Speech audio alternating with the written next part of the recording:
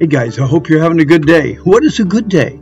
A good day is one that starts and ends spending time with our wonderful Lord. James chapter 1 verses 19 to 21. Our question is, how can I best learn what the Bible has for me?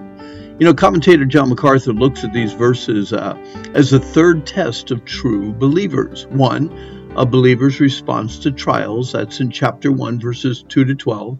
Two, a believer's response to temptations, chapter 1, 13 through 18. And then three, a believer's response to truth revealed in God's Word.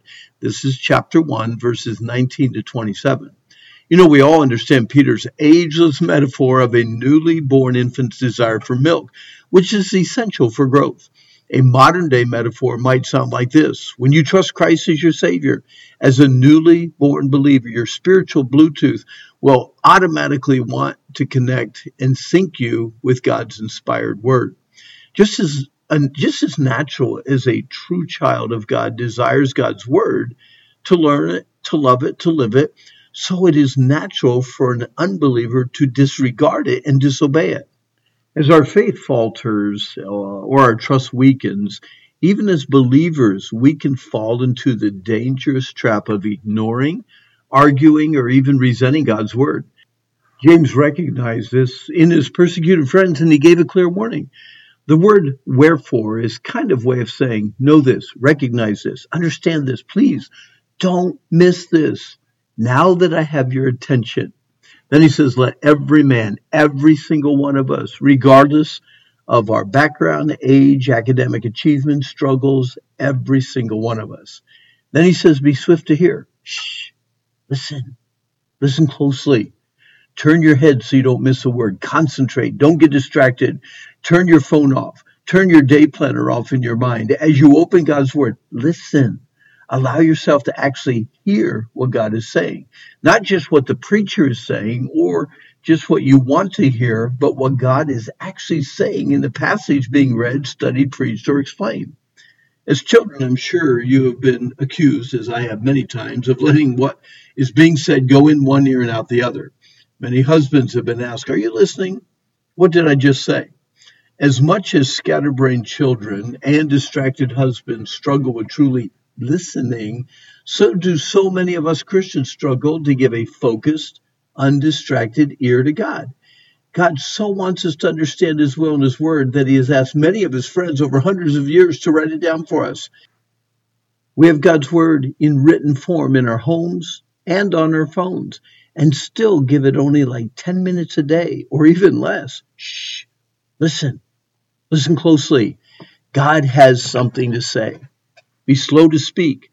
Some people think that listening is just waiting for their turn to talk. When James encourages us to be slow to speak, he is urging us to slow down, take a breath, and think about the positive and negative consequences of what we're about to say. Can you imagine the difference in our homes or churches if we follow the age-old advice of asking ourselves 3 simple questions before we unload our minds on someone? Is it true? Is it kind? Is it worth saying? Have you ever stopped to listen to what God has to say about speaking before we think? Here's a couple verses from Proverbs. Proverbs 10:19. In the multitude of words, sin is not lacking, but he who restrains his lips is wise. Too much talk leads to sin. We must be sensible and keep our lips sealed at times.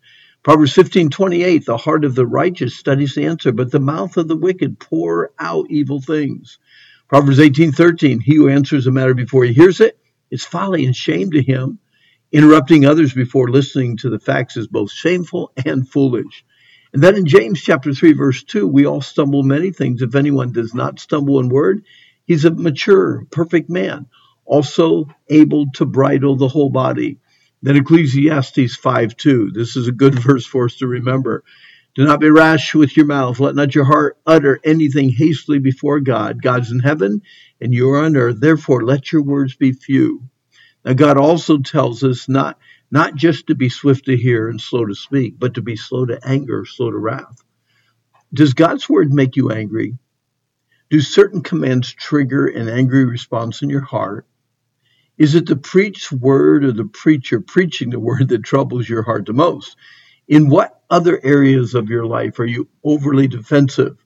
Has unresolved anger, bitterness in your heart morphed into an unteachable heart? Do you resist those who really care and want to help you from God's word itself?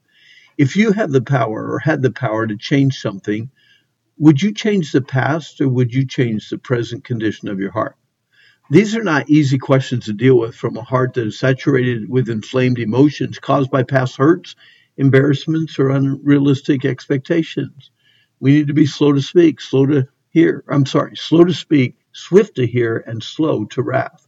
So, this brings us back to our context, which is connected to how we can receive God's life-changing word with open, transparent, humble hearts.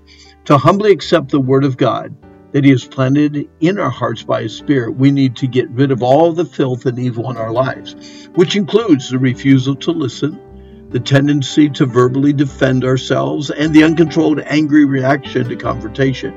In other words, we need to put off, get rid of, stop the evil and wickedness in our lives and humbly and meekly receive God's precious word that impacts our eternal salvation and daily sanctification. Oh, we need to pray, Lord, we need you to help us to be swift to hear, slow to speak, and slow to anger.